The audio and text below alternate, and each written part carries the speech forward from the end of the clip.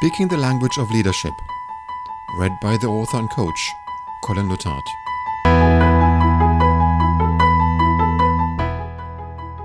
Chapter 13. The Achievements.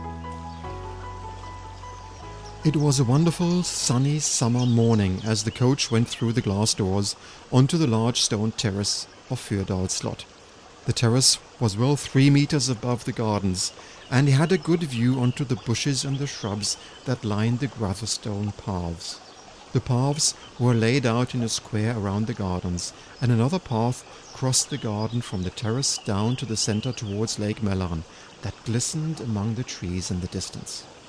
In the center of the garden, another path crossed the garden and met up at a small pond that had a statue in the middle of it. A small waterspout splashed silently onto the stone arrangement. Although it was still early in the morning, the sun had already been shining for a couple of hours, as it was obvious to see that all the flowers loved the warm rays of the sunshine. Everything seemed to be more intense in color, a cleaner green of the leaves, a more intense yellow of the pansies, a lighter green of the lawn, and even the gravel paths seemed to be reflecting more of the morning sun. "It is a beautiful view," someone said behind him. The coach turned and saw Philippa. "Yes," the coach said, "and it is worth stopping and admiring it. If you don't take a moment to look at things from time to time, you don't know what you have achieved. It is worth recharging your batteries regularly," she said. "That is very important." "You know one thing," Philippa said, "I always knew the part of being a manager was setting goals, planning a strategy and controlling the results and all that. But I got to realize one thing that I didn't see before." "What was that?" "I always knew what to do. I knew the management tasks, but I never really knew how to do these tasks. I mean, I was so nervous of letting the people do things the way they wanted to do the things. I preferred to tell them what to do. Like this, I felt more in control of the situation and believed that I would be able to achieve the goals. I helped to find the right conditions for the team and for the people. But they decide how they want to do things in the end." "So you say, before you were a manager, and now you have become a leader," the coach said. "What else do you think makes you a good leader?" I have spent a lot of time over the past thinking about that question and what it means to me. I think a good leader is the one who is right behind the people and lets them do what they need to do. If they fall down, the leader helps them and helps them get up again. And if they go astray, the leader puts them back on track. And if they do a good job, the leader lets them know right away. As a good leader, you have to be with your people all the time. You can't just come in and once in a while, like in a project meeting, criticize the people, tell them where they have failed, tell them how to fix it and ignore them again," Philippa said with a sigh of relief.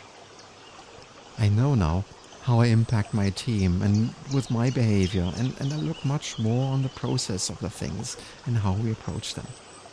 I focus less on the facts and more on the other elements. Here I ask much more questions, how and why people think the way they think and why they make one or the other suggestion. I learned a lot about who the people in my team are and what is important to them. So much so that I can trust them more today because I'm doing fewer assumptions about them. I think I really know how they will decide, but I never will stop asking questions." "That is a very powerful insight, Philippa. How do you feel about that now?" "I feel much stronger and relaxed in myself because I'm not so concerned about the results as such. Of course, I do want the results, but I know if I work with my team like you taught us, the results will come. If they don't, together with my people, we know how to improve the conditions to achieve these results. I just have to ask them and we decide together what is best," she laughed. "So this is a good moment to ask them what they think, right?" the coach said. "Sure," Philippa said. "And everyone is here and ready to start." Philippa and the coach entered the ballroom at Fyrdal Slot, the only room where all 15 managers had space enough to sit comfortably. The tables were arranged to allow 4 group tables, and the DGC managers were already in the room talking to each other. It was a wonderful level of energy and excitement and laughter in the room. It felt good to be back, the coach thought, as he greeted them all. "How are things going?" He wanted to know, and he was overwhelmed by the stories of change and success that flooded towards him from all the tables. "I'm really eager to listen to your stories," the coach said.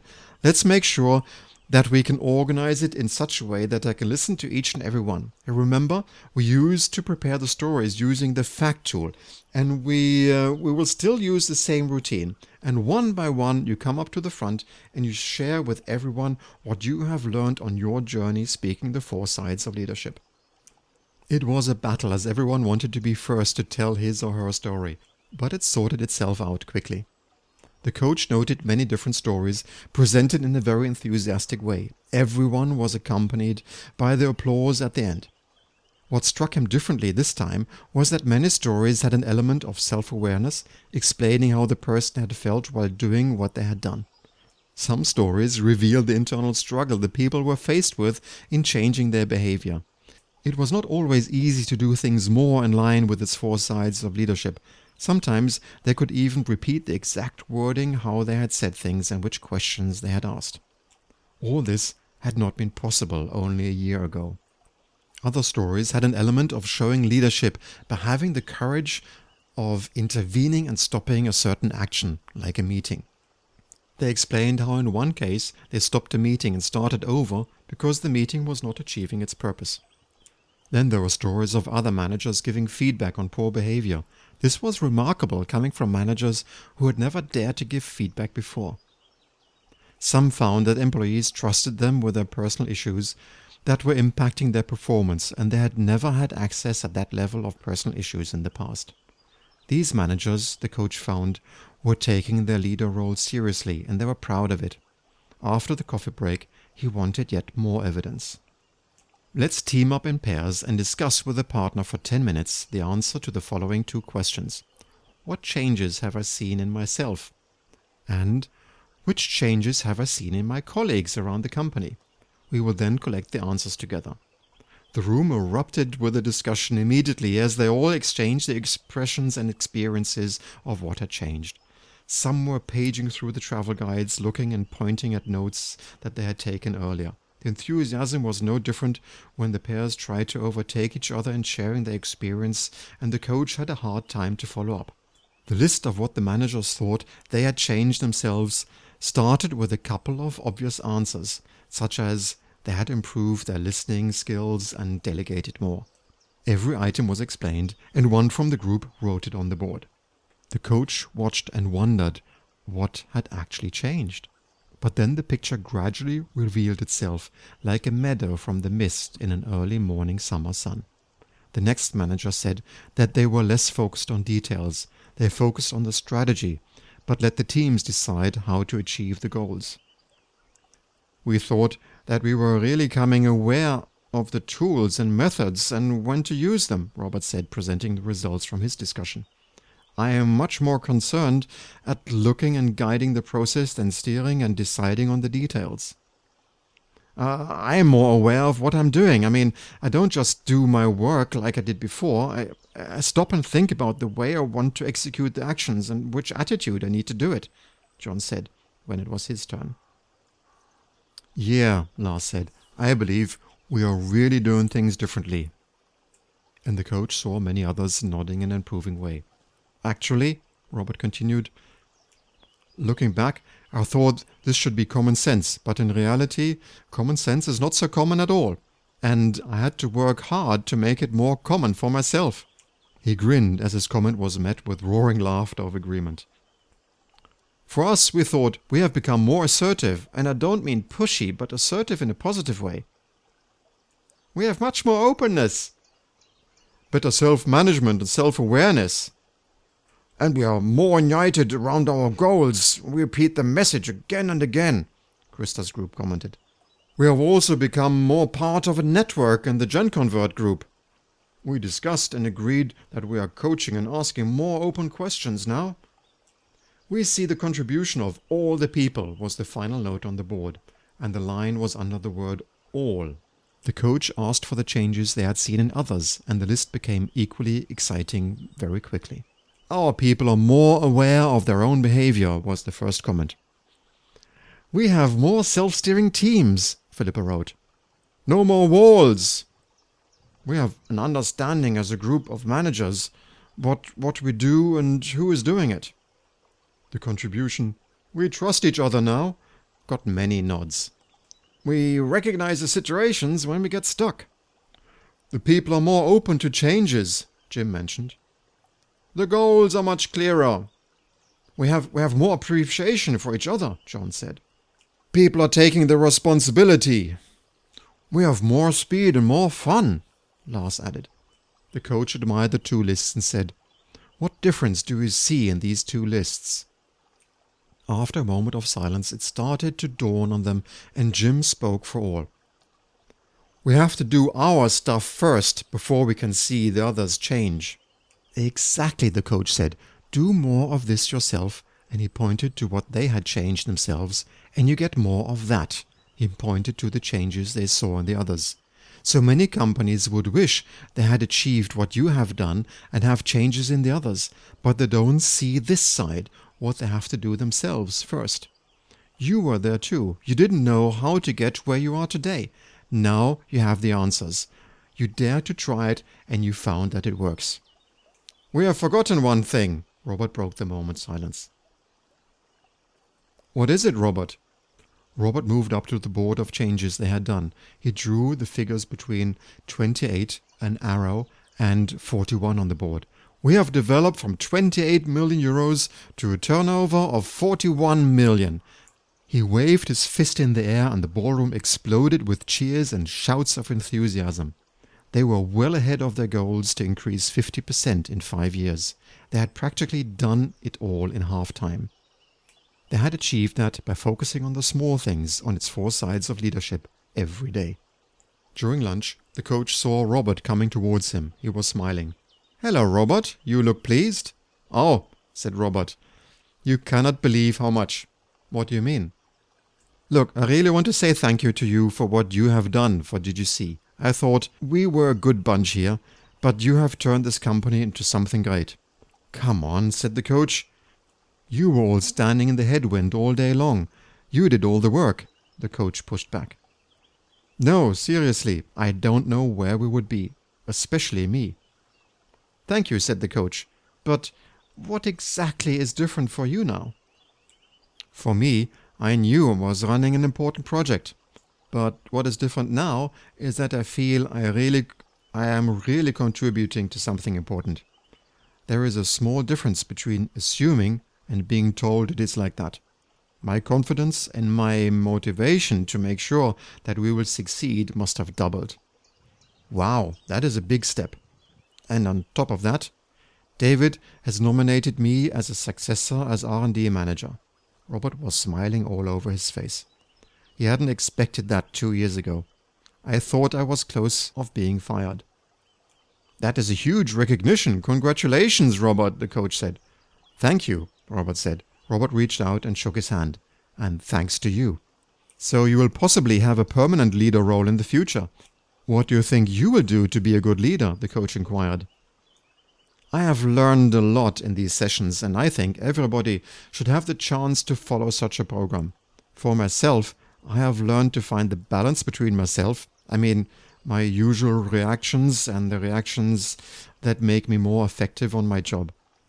It was not easy, and I am sure that I still became angry and frustrated at people of times during the process of changing myself, but now I'm able to control myself so that I can have a constructive discussion about what is disturbing me with the person or the people who are involved.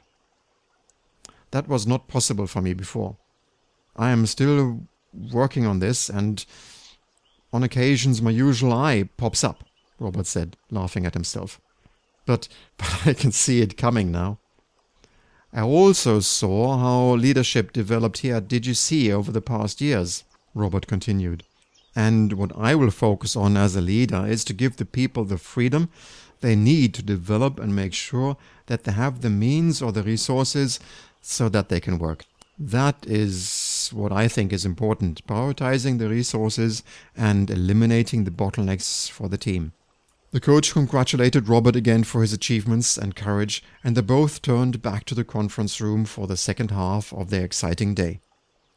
Later in the afternoon, when everybody had packed and said their thank yous and goodbyes, the coach stopped David, the R&D manager, to exchange some opinions. "Looking back over the past 2 years, what do you think about the journey we did together?" "Oh, it was amazing. It was so much fun," David said immediately. "Fun?" The coach looked puzzled. "We didn't do especially fun things." "True, but everyone joined in. We got to know each other, we shared stories and worries, and it was a very thrilling experience. It was always serious stuff, about our business and our behavior and communication and feed forward and so on. But it made a lot of sense and everybody could try it out, laugh about their own mistakes, and there was no harm in getting it wrong here during the sessions. It was totally relaxed and fun." David was smiling all over his face. He was thrilled. "And then there were magical moments that made our skin creep. You know that time when Robert stood up in front of the group and said to everybody something like, 'I know that I'm not perfect, but you see it more than I do. And when you see me struggling and behaving ineffectively, don't just let me struggle, tell me.' That was a magical moment I will never forget." Yeah, that was a powerful moment when Robert asked for feedback from all his peers, the coach reflected. It showed how much he had grown to trust you all. "What do you personally think are the reasons that your journey went so well, David?" "You know," David said, "every one of us changed. For myself, I would go into a meeting and already knew what the people would want to say and what type of arguments they would have and bring forward. I would not listen. I would just say what I had planned to say and get pushy if no one agreed. Most of the time, people didn't agree with me. So most of the time I became pushy. I had to learn to stop and listen and not just wait to speak. I can tell you, that was a challenge." He laughed at himself. "I tried that at home first, and it felt so weird. One evening on a party I was listening and my brain went blank. I became so scared that I didn't have anything to say. Luckily, the first time, I had a couple of drinks, and so had my partner, so nobody noticed. But later I started to use that at work. Not the drinks." He laughed again. "In meetings, I tried to listen and find out where we could find an agreement. Suddenly questions came to my mind and I started to ask, and all of a sudden the conversations turned into a much positiver direction. They became friendly and accommodating, and it became easier to come to an agreement. Once I was so proud of myself, and then bam, I did it the old way again. I had to be on my toes all the time and watch myself for what I was doing. Looking around, I guess everybody has a story of that to tell. We all changed. The other thing is, we have done this without any major investment in machines and personnel. We have not reorganized our company either. From the outside, you could think we have been driving the people extremely hard to achieve their goals. But in fact, that would only be half the truth. Before, if things went wrong, people would complain to everyone and to the manager and wait for him to fix it. Now, the people here at DGC find it easier to address the issues themselves that they are concerned with. They go directly to the people involved. The people feel that they have the mandate to act, and they fix it themselves. They will even tell you if you screw up, but in a friendly way." The coach looked at David, smiled and said nothing. "Of course, there were still some remaining walls to be torn down," David continued. "And a few people left to convert and more things to learn. That is why we like to come back on occasions. You don't mind, do you? Bottom line is, you could say it in German. What we are doing is hart aber herzlich, right? But we do it very herzlich. And best of all," David had a big smile on his face, "it's all a lot of fun, too." Thank you, David. Glad Midsommer. You all deserve it. You have been listening to a chapter of Speaking the Language of Leadership, read to you by the author and coach, Colin Lutard.